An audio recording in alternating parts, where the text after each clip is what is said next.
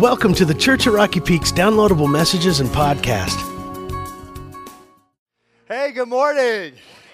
Good to see you. I've been enjoying being off the last couple of weeks. I've actually been here working on essentials for most of that time, but it's awesome that God has brought some great teachers to our body, right? And so I hope you enjoyed that time with Joel and Dave. Got a lot of good reports and excited about that. That's kind of our core philosophy here at Rocky Peak is we really from the beginning been the vision to have multiple teachers that we can grow from. I just believe that God's teaching different people different things, and there's kind of a healthier menu for the body to have more than one person teaching every week. And so I hope you enjoyed that. But it's great to be back. Lynn and I did take off about 3 nights, I guess, to go to Pismo Beach, and that was fun.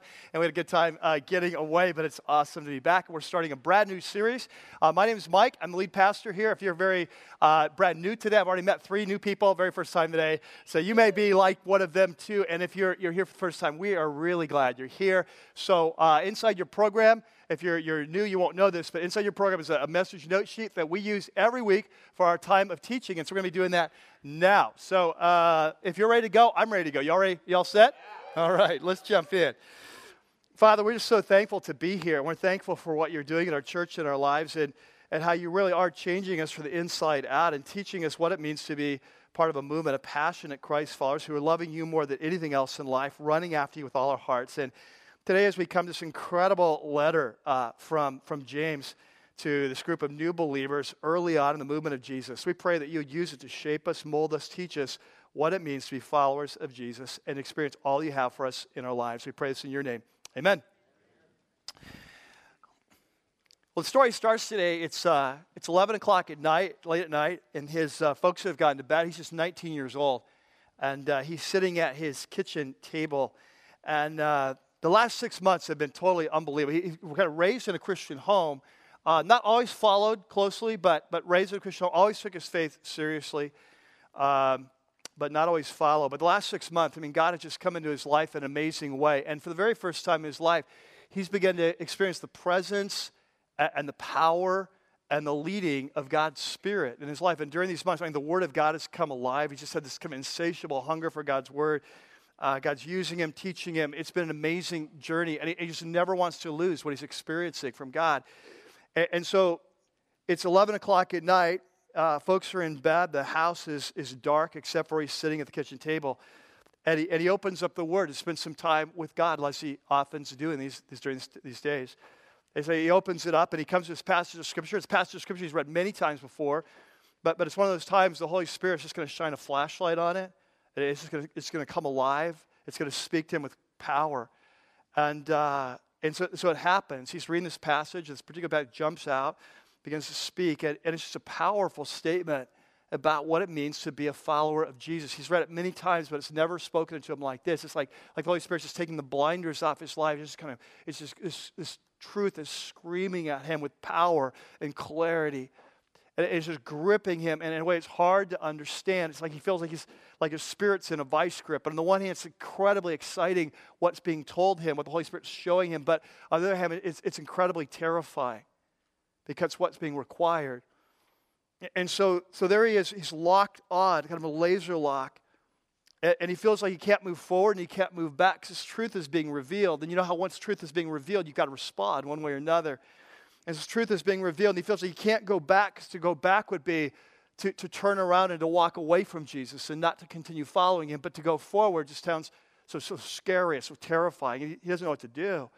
And so for the next half an hour, he's there in this laser lock, like he can't move, and there's this tremendous battle for his soul. He feels this war going on inside, being pulled from both sides, knowing and just sensing intuitively that whatever he decides is going to determine his future and his destiny.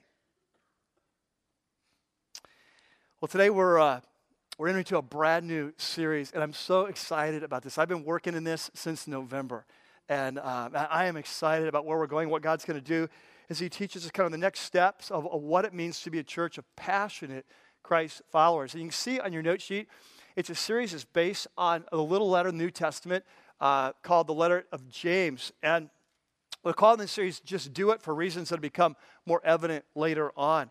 But as I often do at the start of a series, I want to do a couple things today. First of all, is I want to step back and just take a few minutes to talk about some of the basics of this letter, who it was written to, why it was written, what his core message is, so we can kind of get prepared to jump in the series.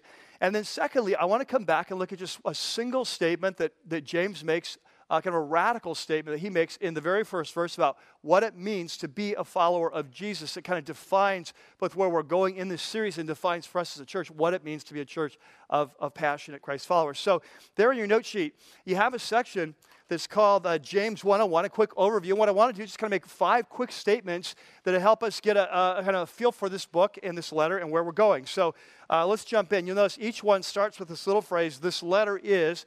And so the first one goes like this, that this letter is from Jesus' younger brother. Okay? This is a letter from James, who's Jesus' younger brother. Now, a lot of you probably don't know this, but Jesus comes from a big family. Like, we often think of, I don't know, growing up, I always thought that he probably came from like an only child or something, because he just kind of acts like an only child. I don't know. But just kind of perfect, But anyway, I always thought that, but the Bible says in Mark chapter 6, and we won't turn there now, but apparently Jesus came from a large family. That apparently what happened is, of course, Mary and Joseph come together. Before they have sexual intercourse, the Holy Spirit comes upon Mary, and so Jesus is going to be born the Son of God. It's a supernatural thing. But after that, then after Jesus is born, then Mary and Joseph start having normal sexual relations, and so they start having kids the old-fashioned way. And they do a really good job at it. They're really good. And so they end up with at least 7 kids, because we know in Mark chapter 6, we're told that Jesus has at least 4 younger brothers, and the first on the list is James, probably the second oldest, and then it mentions a couple sisters as well. So at least 7 kids in the family. So just crazy. Like, what was that like growing up with Jesus, right? Like, have you ever thought of that? Like, a lot of you had older brothers, I'm one of them, who thought they were God, right? But usually they're wrong. Yeah, but it's like, Mom, he never gets in trouble. I'm sorry, I don't know what to tell you. He just does the right thing. So anyway, he grows up with Jesus as his older brother. And then what we know about James, though, it's really fascinating, is that early on, he doesn't believe in Jesus. Like, during his ministry, he doesn't buy in. In fact, we're told in John chapter 7 that none of his brothers bought into Jesus. It's a little hard to believe your big brother is God, right? So you need to be doing the miracles. They just having a hard time with it. So they're not buying in. In fact, they actually think he's a little bit crazy. He's got like this Messiah complex. And so we're going to talk about that more on Easter weekend. But what happens then is, after his death, Jesus comes back alive, right? He's resurrected. And we're told in 1 Corinthians 15, and this is what we'll be looking at Easter, that he actually makes a point of going to his brother James and revealing himself. And so this becomes a turning point in the life of James, and it leads to a radical redefinition of their relationship. We're going to be talking about that more later. And so James moves from being a true skeptic to a true believer. And not only a believer, but as we go through the book of Acts, what we find is that James actually goes on in the next 15, 20 years to become kind of a key leader in the early movement of Jesus. In fact, it looks like from appearances, he became what we would call today the lead pastor of the church in Jerusalem, which is the mother church of the whole movement of Jesus, kind of the bishop of Jerusalem, if you will. And so that's who's writing this book, this James's younger brother of Jesus. Now, second thing that we need to know is that the book is written to scattered Jewish believers.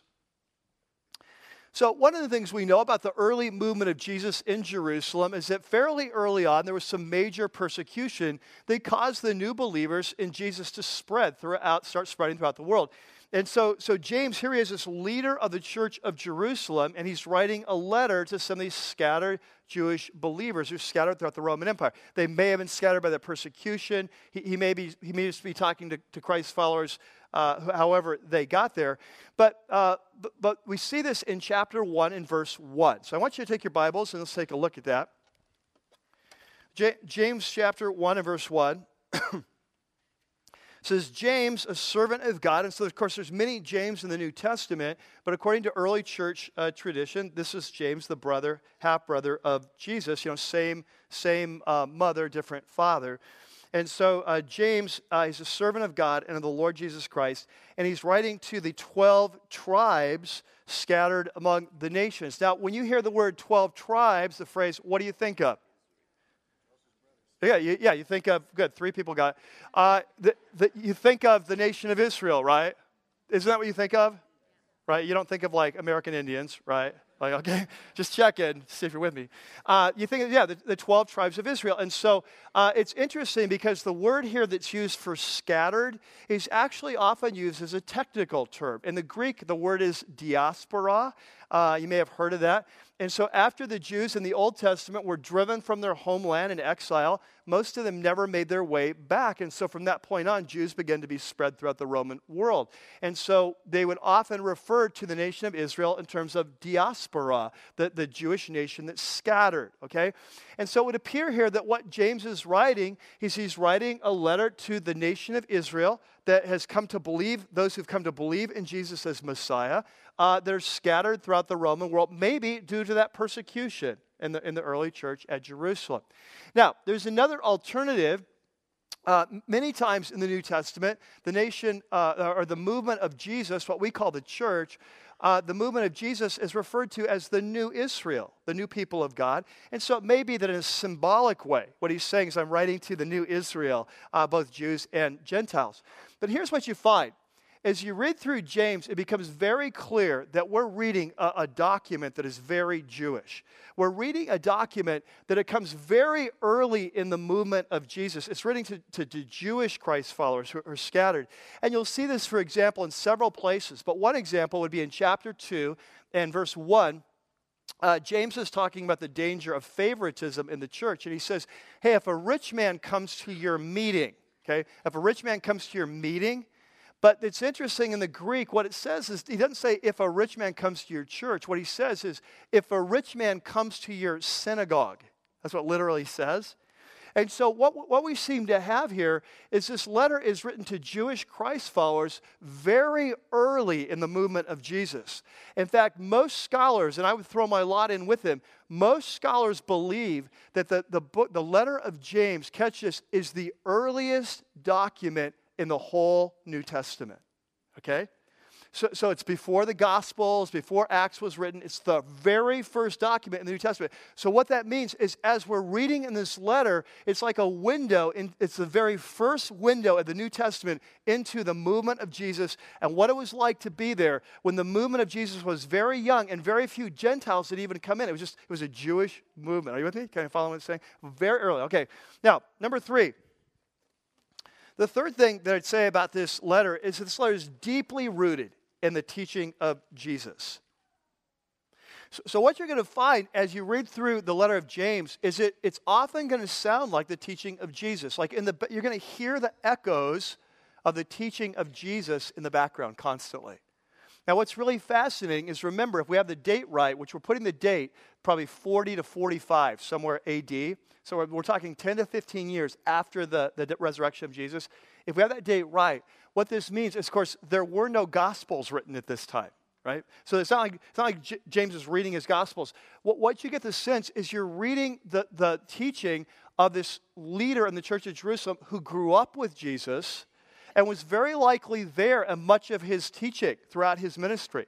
Now, we've already said that he didn't believe in Jesus throughout his ministry, but let's face it, Jesus was the rock star of the nation, right?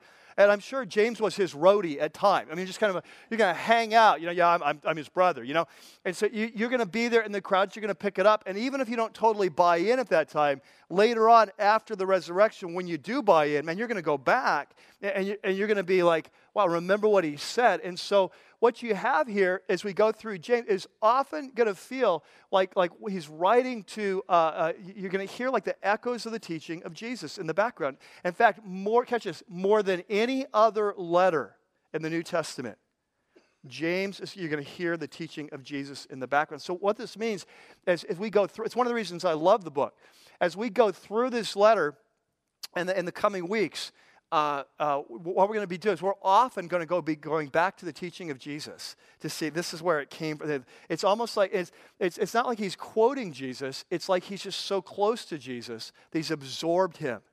And so as he's now leading these Christ followers that are now 15 years later and how to follow Jesus in their culture that they're facing, it's like you're just hearing the teaching of Jesus come out. So we're going to often go back to this series, probably about every week. We'll be going back to what did Jesus say about the same topic. We'll be comparing it to what James says about it, and through that we'll better understand what James is saying and better understand what Jesus is saying by comparing them. And so in a sense, this is like the first gospel in a way. You're going to get the teaching of Jesus as seen through the eyes of his younger brother. Okay?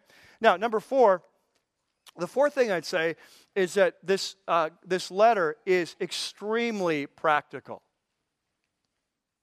You know, we just finished the letter of Galatians in our series on freedom. And Paul is very theological, right? He's very long sentences, very intricate logic, very detailed, very structured. He's a very theological guy. James is like the opposite, very practical guy. He's not that he doesn't believe in theology, not that he doesn't think it's important, not that he doesn't have a theology. It's almost like, hey, we're all in this. We're all Christ followers here, right? So we all know what we believe. Let's just get down to business. And so it's going to be very practical. And this is why so many people love James. Like my guess would be that for many of you here, if you've been a Christ follower for 2 or 3 years and kind of starting to get familiar with the word, my guess is that for many of you, if I would ask you of all the books in the Bible, 66, like what would be your top 5? My guess is that many of you would put James in your top 5. You just love it because it's so practical. And here's what you find in the book of James. James seems to be writing to a group of Christians that many of the Christians he's writing to have kind of one foot in the world and one foot in the kingdom. They're what I like to call church goers, not Christ followers. Right? These are kind of religious people. They believe in Jesus at some level. They're going to church, but they're not really following the teaching of Jesus. And so what James is going to be saying throughout this letter is, listen, here's what it means to be a follower of Jesus. To means a follower of Jesus means you follow Jesus' teaching. Okay? And so he says, if you tell me that you believe in Jesus, but you don't follow what Jesus says, you're living in delusion. That's what he's going to say. That you have, he says, the kind of faith that you have is not real faith. It's not the real deal. It's what he's going to call worthless faith. It's what he's going to call dead faith. He's going to say it can't save you. He said, because this is the way we're wired as human beings, that we do what we believe. And so if you say you believe in Jesus, but you don't follow his teaching, you're just deceiving, or you don't really follow.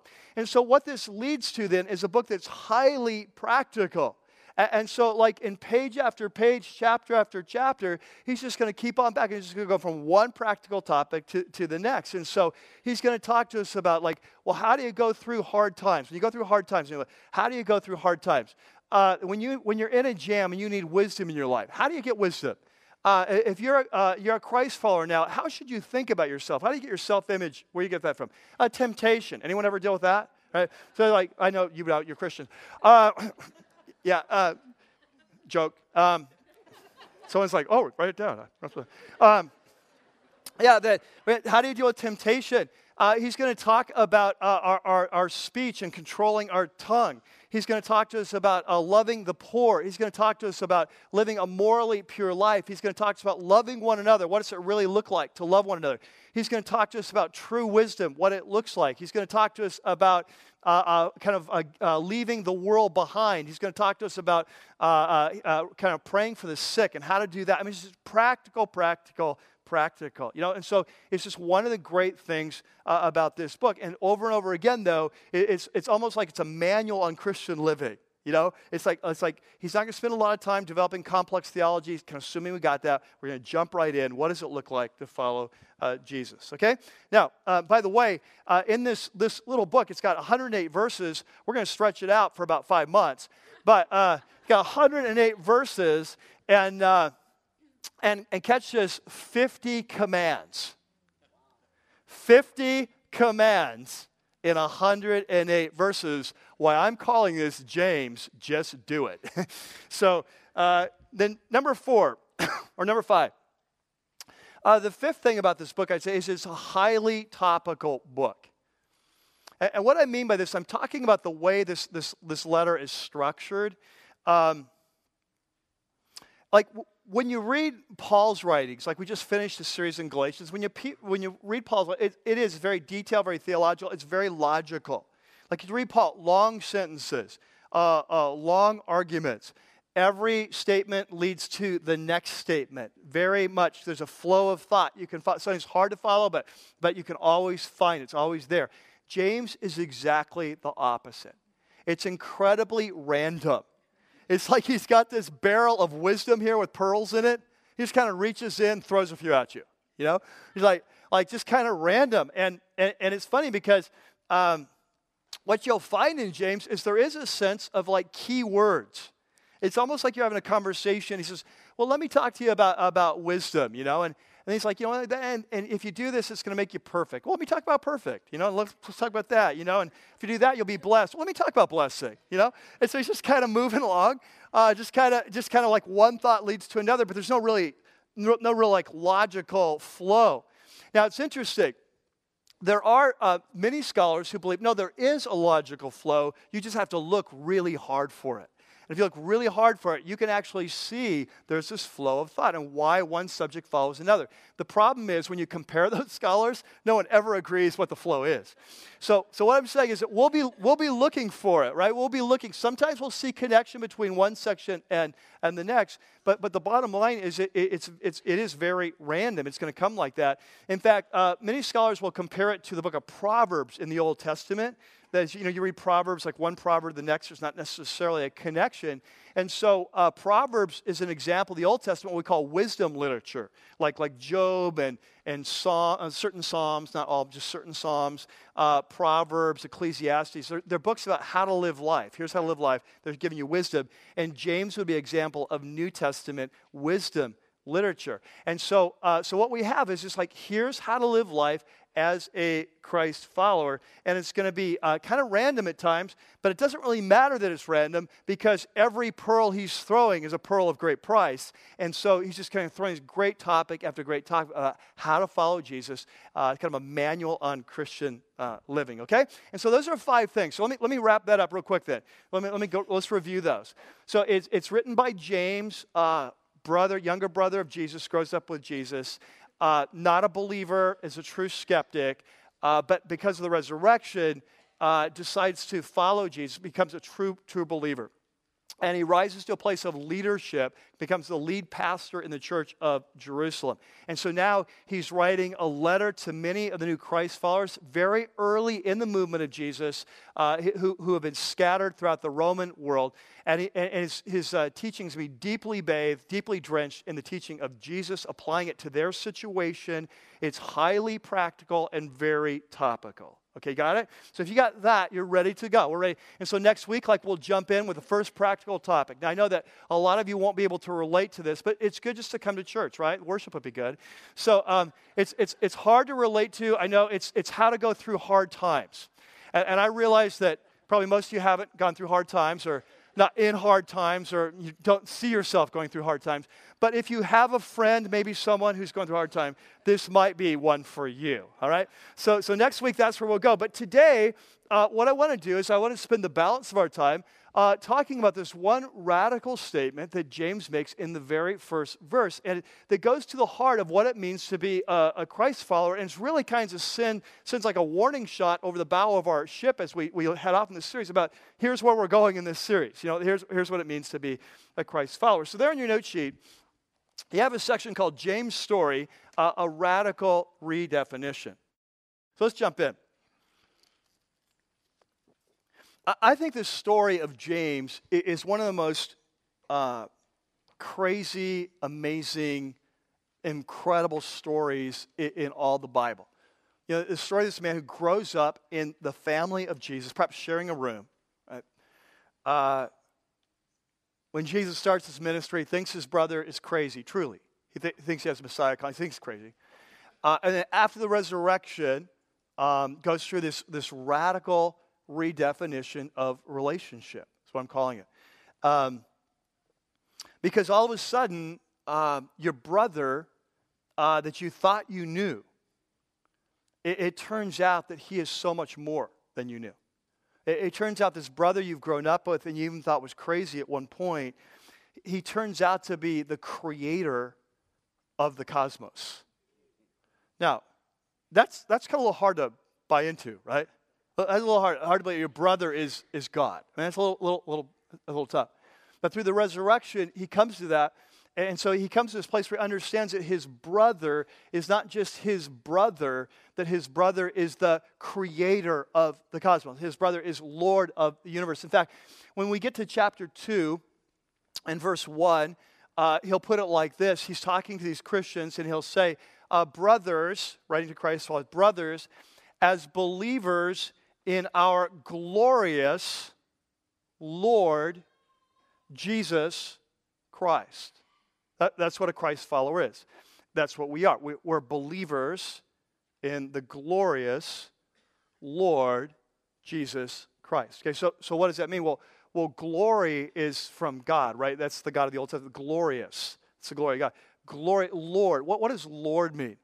You know, in the Roman Empire, that they had a saying that Caesar is Lord. In fact, this is why early Christians eventually got into trouble with the Roman Empire, because to be in the Roman Empire, there was a thing called emperor worship, and you eventually had to go before a statue of the emperor, and you had to burn some incense, and you would say this. You would bow down, you'd burn the incense, and you would say, Caesar is Lord. And this is why the early Christians they refused to say that. And that's why they got into trouble. And so in the ancient world, to be Lord, for Caesar to be Lord, means he's divine, right? It means they worship him as a God. He's divine. And it means that he is the head honcho of the universe, right? And so Caesar is Lord means that you obey him, right? That there is no choice here. And so Christians come along, and the earliest definition of what it meant to be Christian, we see this in Romans chapter 10, where it says, if you believe in your heart that Jesus rose from the dead, and if you confess with your mouth Jesus is Lord, you will be saved. This is what it meant to be a Christian, to come to the place to believe that Jesus of Nazareth was the Lord, the creator of the cosmos, and you've submitted your life to him. And so that's what it means to be Lord. And then it goes on, the glorious Lord Jesus Christ, Christ is the Greek word Christos, which means Messiah. It's equivalent of Messiah in the Hebrew. And so James comes in chapter 2 and he says to this church, brothers, this is who we are. We're believers in the glorious Lord Jesus, that's my big brother, Christ. You got it? You got it? And so he's gone through this radical redefinition of who Jesus is. But catch this, we all have to go through this at some point in our life. See, there's all of us at some point in our life, we go from Jesus is a good man. There's a point like, oh, Jesus was a great teacher. He's kind of like Gandhi of the first century, right? Some of us may go, oh, we think he's deluded Jewish rabbi. But at some point, we have an opinion of who Jesus is. And if we become a Christ follower, at some point in our life, we go through this door where the scales come off our eyes and we realize who Jesus is. That he's not just Jesus of Nazareth, my big brother. Like, he is the Lord Jesus Christ of glory, right? And so when that happens, it requires of us a radical redefinition, not only of who Jesus is, but who we are. Are you with me? Because if he is Lord, then I am his subject. If he is master, then I am his slave. You see what I'm saying? Like, if he is God, I am not. Right? And so when we realize who Jesus is, by nature of that, it changes our relationship. We go through a radical redefinition. And this is what had happened in James' life. And I want you to see this. I want you to look in James chapter 1 and verse 1. So here we go, James chapter 1, verse 1. So let's look at this redefinition he goes through in his life.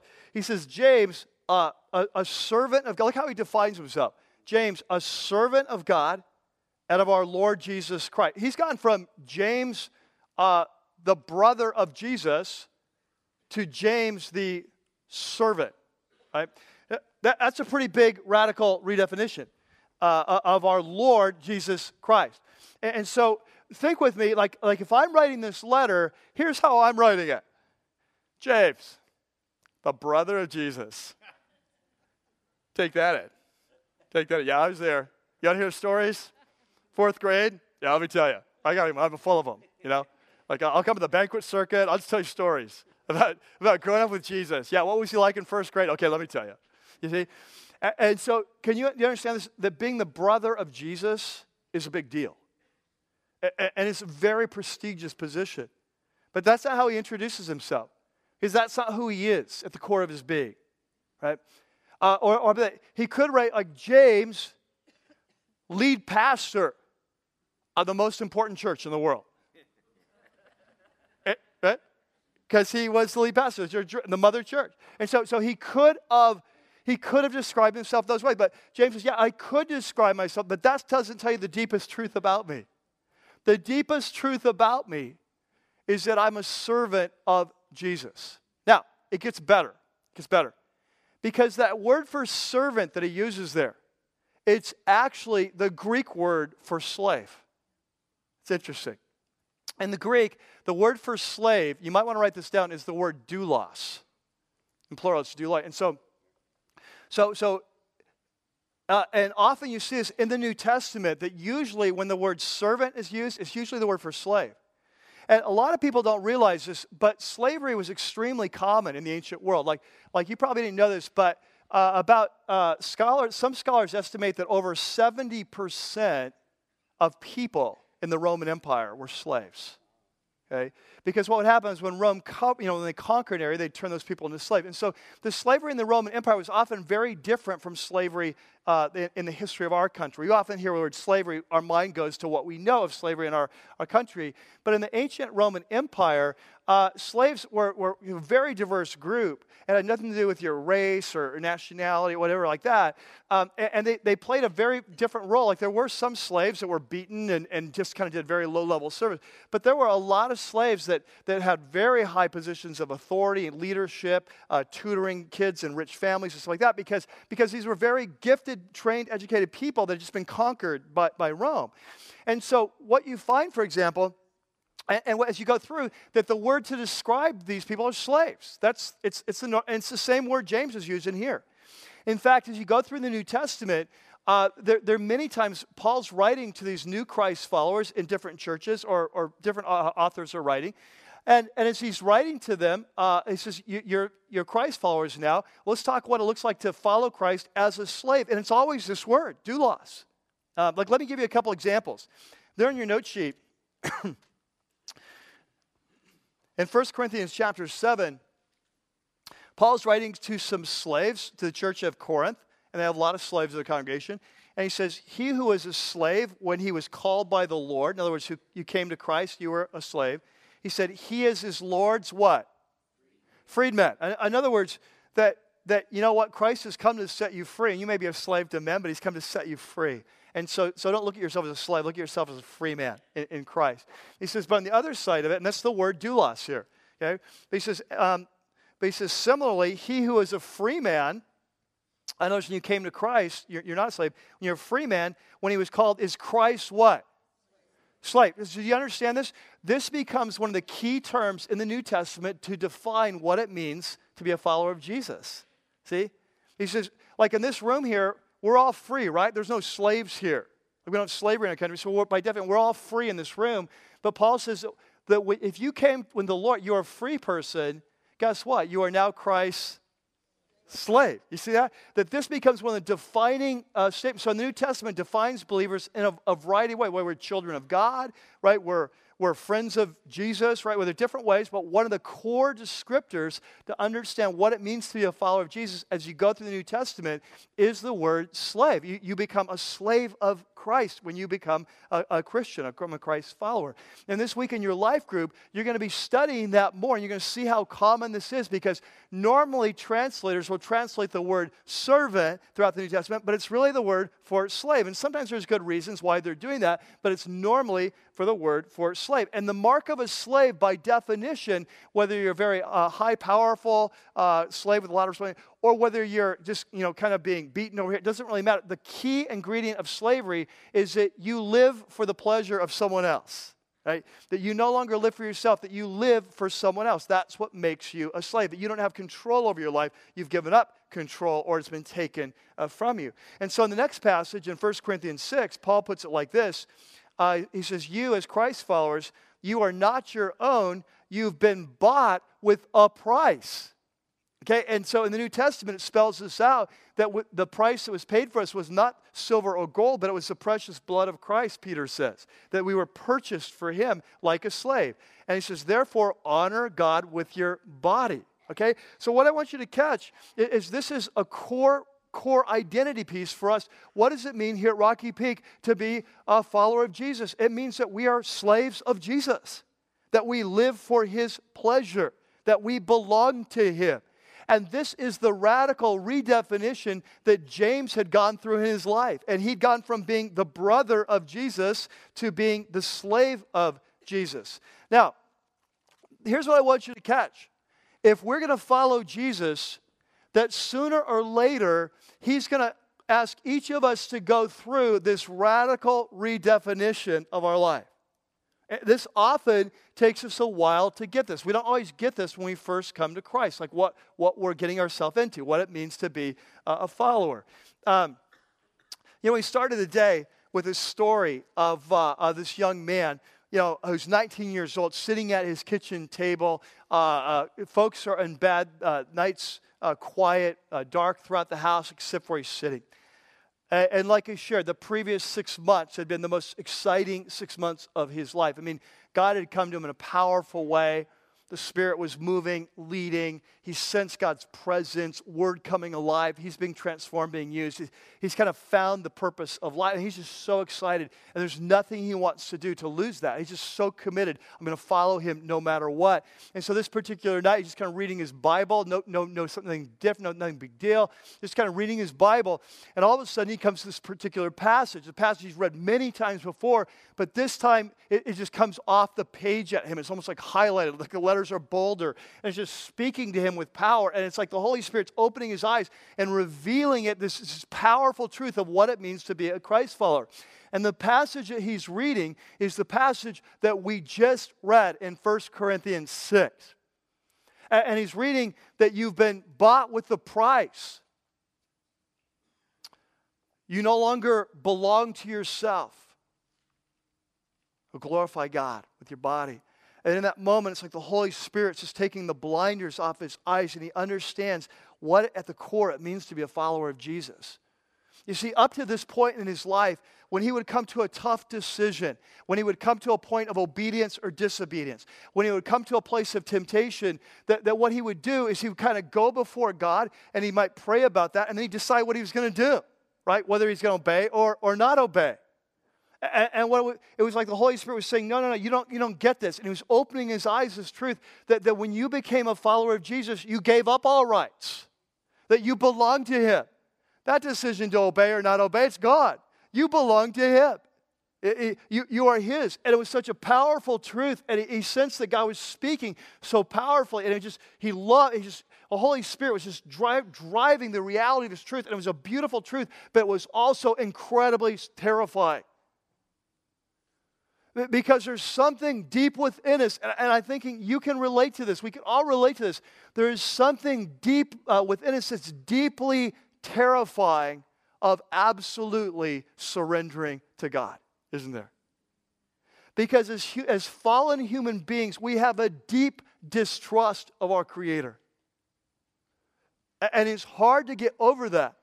And so the big fear that we all have is if we absolutely, irrevocably give ourselves to God and we surrender that you are the king and I am the subject and you are the master and I am the slave and your wish is my command, there is a deep fear within us that if we do that, he will mess up our lives. We will probably send us to Africa.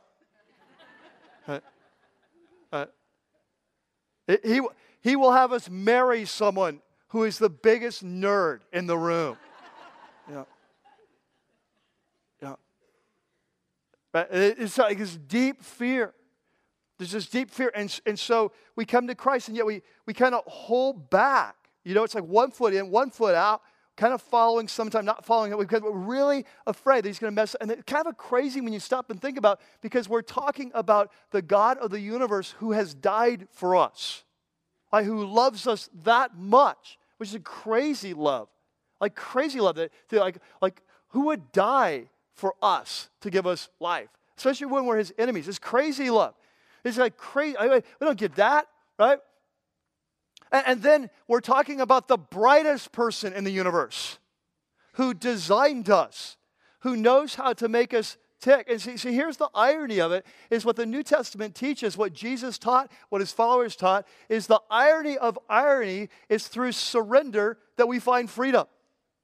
Our whole last series is on freedom. We learned it there. It's through surrender. Remember the way Jesus put it? He who holds on to his life will lose it. You lose your life for my sake, you find it. Right? See, you see what I'm saying? It's like this, the greatest paradox of life, that it's in our surrender to him as Lord that we find our greatest freedom as people.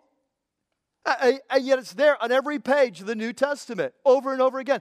But it's so frightening to us. It's so scary for us. And so he's sitting there, and he's transfixed with this verse that's staying at him. This spiritual truth is just being pounded. He's like in a laser lock for the next 30 minutes, cannot move, cannot get away. He knows he can't go back on Jesus, because that would be to forsake the source of all life. Right, this changed his life, but he can't move forward because it's just too terrifying. And so for the next half an hour, he's locked in, can't move, sitting there, overwhelmed, doesn't know what to do, can't go back, but doesn't feel like he has the strength to go forward. And after 30 minutes, he's literally exhausted.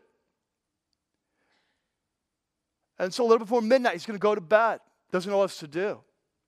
And when he wakes up in the morning, if you were to talk to him today, he would describe it like this. And he wakes up in the morning, it's as if God had done this supernatural work in his life.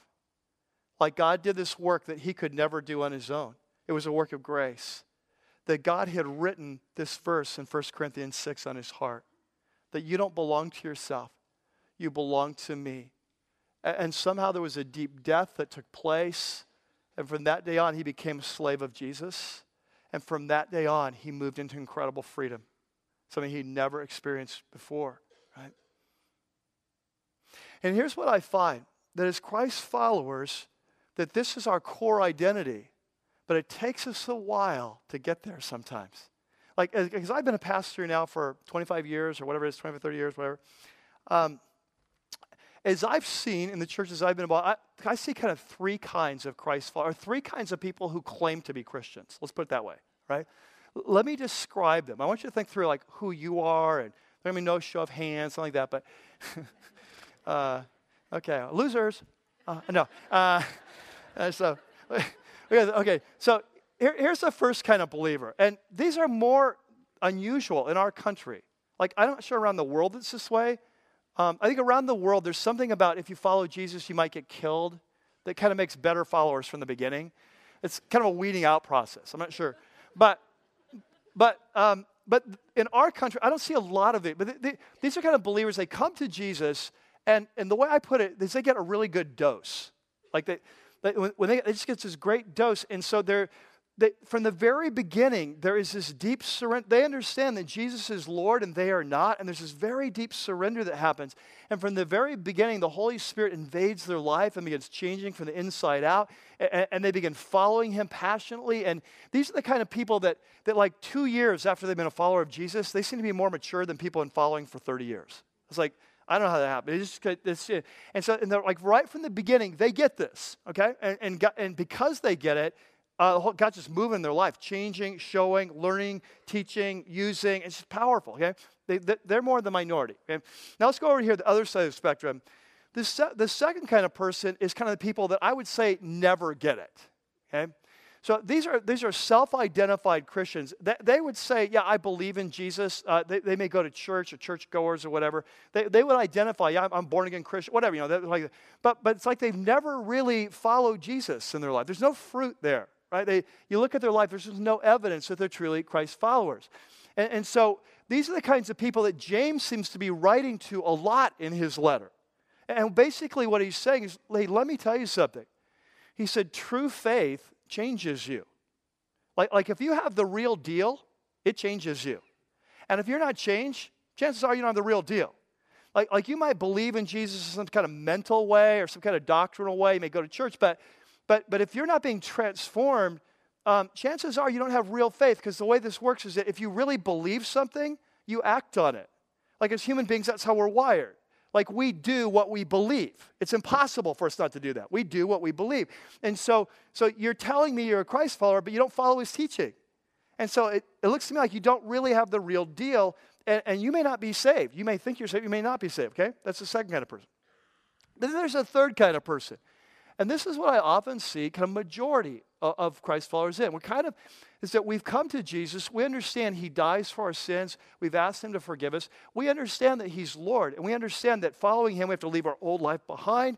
And we start making some changes. So we really are following to something. Maybe not super fast, but we really are following. We really are changing. There really is some evidence of fruit there.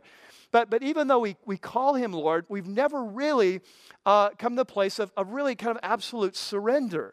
That we're kind of like holding on to the control, the reins of our life. And so we check in with him. What do you want me to do, Jesus, in this? And then we decide whether we're going to do it or not. You know, and so sometimes we do and sometimes we don't. And we can't really figure out why our life's not working. We can't really figure out where the power is, where the change is, where the excitement, where the passion. Because, we're Christians, but it's just, we're not really that, it's just not kind of working. And then so we're sort of in that zone. And here's what I believe. I believe for many of us that when we come to Jesus, we don't really understand what we're getting ourselves into. You see? Like let me give you an example. Like if I were, we will use phrases like this. We'll say things like, have you accepted Jesus in your life? Okay? Now, I always want to say, well, accepted him as what? You see? Because the New Testament, to accept Jesus, you accept him for who he is. And he's Lord, right? And so when we say, have you accepted Jesus? What we're really saying is, oh yeah, I've accepted Jesus. Well, as Lord? Well, not really as Lord, you see? Or we'll use a phrase like this. Hey, have you given your life? Oh yeah, I gave my life to Christ. Well, if you gave your life to Christ, that means it doesn't belong to you, right? And yet we don't, you see what I'm saying? Or we'll use this phrase, Lord, and we'll pray like this. Lord, I'm facing this really tough situation. And I know you want me to go left, but I really want to go right. And so I pray you give me the strength to help me do that, because I don't know what I'm going to do. Dear Lord Jesus, ruler of the universe, creator of all things, from whom all things come, and to whom all things exist. The Alpha and Omega, King of the cosmos. Lord, I'm trying to decide whether to obey you. Time out. You're standing before Caesar. Caesar says, this is what I want you to do. Okay, let me think about it. I'll get back to you. No, let's take that one out. Kill him. Right? By definition, Lord means leader, ruler, right? And so often, I think we come to Christ, we just don't get this. And we often don't understand what we're getting ourselves into. So we go forward in a meeting, we pray the prayer, we start growing, and we don't really get this, what we've signed up for. It's kind of like I want to ask for a show of hands, but some of you have gone through this process of buying your first home, right? And so you get this idea, this is going to buy our first home. And so you buy the home, and then all of a sudden, the property tax comes. And you're like, what's this big bill? I already pay every month. What's this big bill? You're like, oh, that's yours. That's mine? Yeah, you bought the house. You pay the property. Really? Yeah, okay. All right, so what's his homeowner's insurance? I had an apartment. I didn't have homeowner's insurance. And yeah, that's yours. Well, what's this HOA? It keeps going up every year, you know? It's not help on the way or something. He's like, yeah, that's yours. Well, wait a second. You mean I pay all the utilities? I didn't pay all the utilities before. Or here's the best one. Your roof starts leaking. Who do I call to get this thing fixed? Who pays for this? No, you bought the house. Like that's it. Or here's a better example. Marriage. I want to ask for a show of hands. How many of you, when you got married, you thought you knew what you were signing up for, right? Like you sit up there, you're just so proud, for better or worse. The worst thing you'd experienced at this point was a bad date, right? And you're like, for better or worse, you know? And you have to, forsaking all others. And you're about 7 years into your marriage, it's not going very well. This girl at work you're just really attracted to, and she seems to like you. You're like, oh, is that what that means? Forsaking all others. Oh, right? And you begin to understand what you committed to. You didn't really understand that before. Or here's the best one, parenting. Like if anyone really knew what they were getting in themselves into, the world would be much smaller. Right? I'm telling you, you have kids, and it's like about 3 months in, you're like, okay, I'm ready for a month off. Where do I turn these things in? Wait a second, 24/7? Are you kidding me? I remember when our daughter was born. I was so disappointed. I've been waiting for 9 months. I'm expecting her to crawl out. I remember she comes out, you know, and they lay her in the bassinet. I'm looking at Lynn. Is that all she does? And this is a true story. It's a true story. This tells you how stupid I was. It's a true story. I honestly thought they could crawl when they came out. Like, I'm waiting for 9 months for this, and this is what I get? Dogs are better than this. And they have much shorter gestation periods. Are you kidding me? And then it's like, it never ends. Like, once you have a child, it's forever, right? Like, some of you are empty nesters, you have older grown kids. It never ends. You're like, okay, I don't have to worry about that anymore. Kids are gone, right? Like, no, that's not how it works, right? It's forever. Do you understand what I'm saying? Often in life, in our most important relationships, we don't understand what we're signing up for.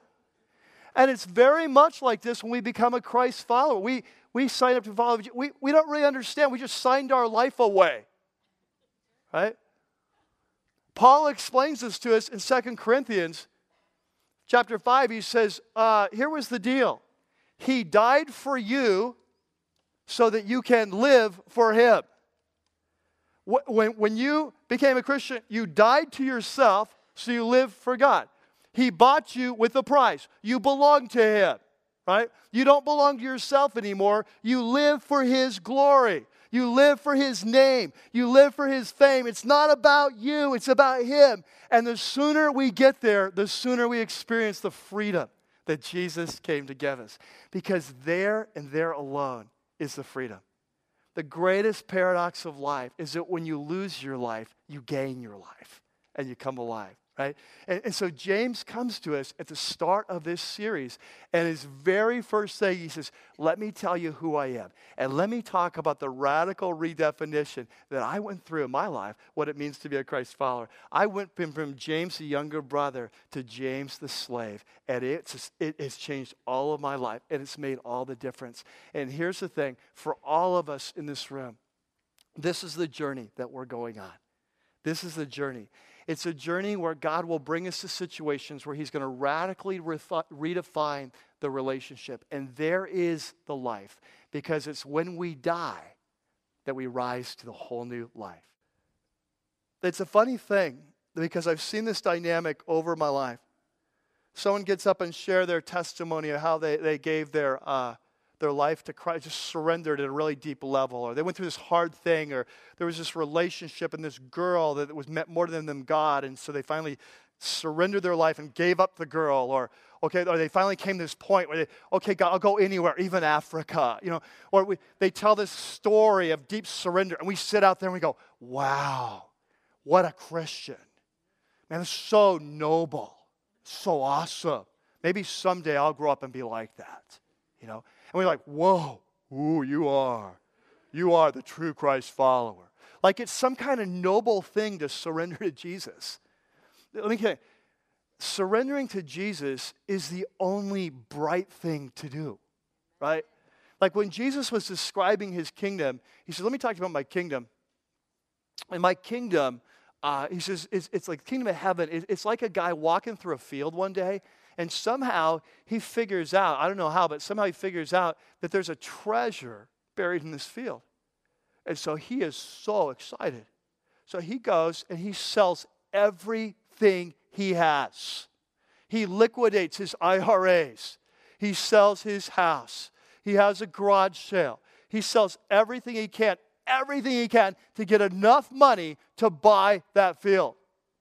And when the deal is done, he is just floating. He is just skipping. He is filled with joy. Why? Because it cost him everything, but the value was so amazing that it was like nothing, right? Jesus says, that's what my kingdom is like. He says that he didn't make a sacrifice for Jesus. He made a great deal. And here's what James comes at the start of this letter. James is going to come to us. He's going to say, let me tell you who I am. I'm a slave of Jesus. That's my core identity. And in fact, that's what it means to be a follower of Jesus, a core identity. And so in this book, I'm going to lay out for you what it looks like to follow Jesus. And you're going to find out whether you're a true Christ follower or not, or whether you're just made of words, and whether you're fooling yourself. Because here is the path to following Jesus. If you say you believe that Jesus is Lord, then you follow him and you obey. And if you call him Lord and you don't follow, you're just fooling yourself. And you have not experienced the life that he came to give you. Let's pray. Father, thank you so much for what you're doing in our church, God. And just looking around, seeing the hungry hearts that are here as we gather week by week to seek you, to pursue you, to be transformed and changed by you. And God, we just want to be that church that lives for your name, lives for your glory. We want to set free from ourselves to live for another. We want to be like Jesus, who his greatest food in life was to do the will of his Father. That his greatest joy in life was just to do only what his Father showed him. And so, Lord, we pray that you would just descend on us by your Spirit, and you'd speak to us in our moment of fear and weakness. Those times when we're afraid to follow, we're afraid to surrender, we're afraid that you'll mess up our life. May you have grace and mercy upon us. That you would show us that this is not the end, this is a path to life. This is like the greatest treasure in the field. There's nothing noble about surrendering to you. It's just the only bright thing to do. Because therein is life. We pray this in your name. Amen.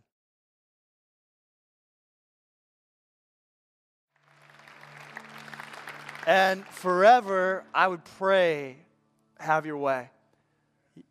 Jesus taught us to pray, didn't he? And he said we should pray like this. He said, our Father in the heavens, may your name be honored in all the earth. And may your kingdom come, and may your will be done on earth as it is in heaven.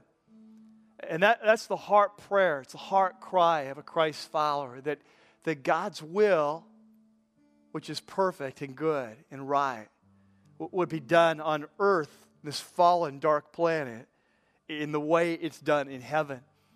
And of course, that starts with our lives. And that's why we talk about entering the kingdom of God. You see, when a man or a woman becomes a follower of Jesus, they leave the kingdom of darkness. They move into the kingdom of his beloved Son. And so we become kingdom people who live for the advance of his kingdom, who live for the raising up of his name, who live for his will. And it starts here and now in us, and it goes out from there. May this week be a week that you move into the freedom of the children of God. It's a freedom that comes only through surrender.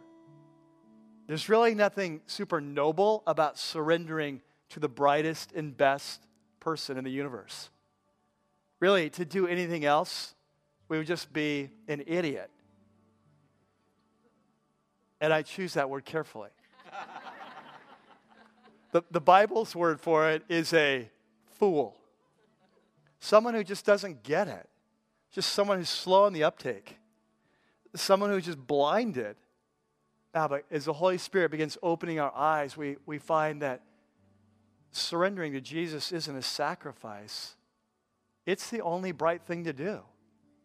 And it leads to the life that He's come to give us. May this be a week where you surrender to the will of God in your life. Where you absolutely and irrevocably embrace this high calling to be a slave of Jesus. It's the only slavery that leads to freedom, that leads to life. God bless you. Love you. Next week, hard times. You may not have any, but maybe you know a friend. So I'll see you next week. God bless.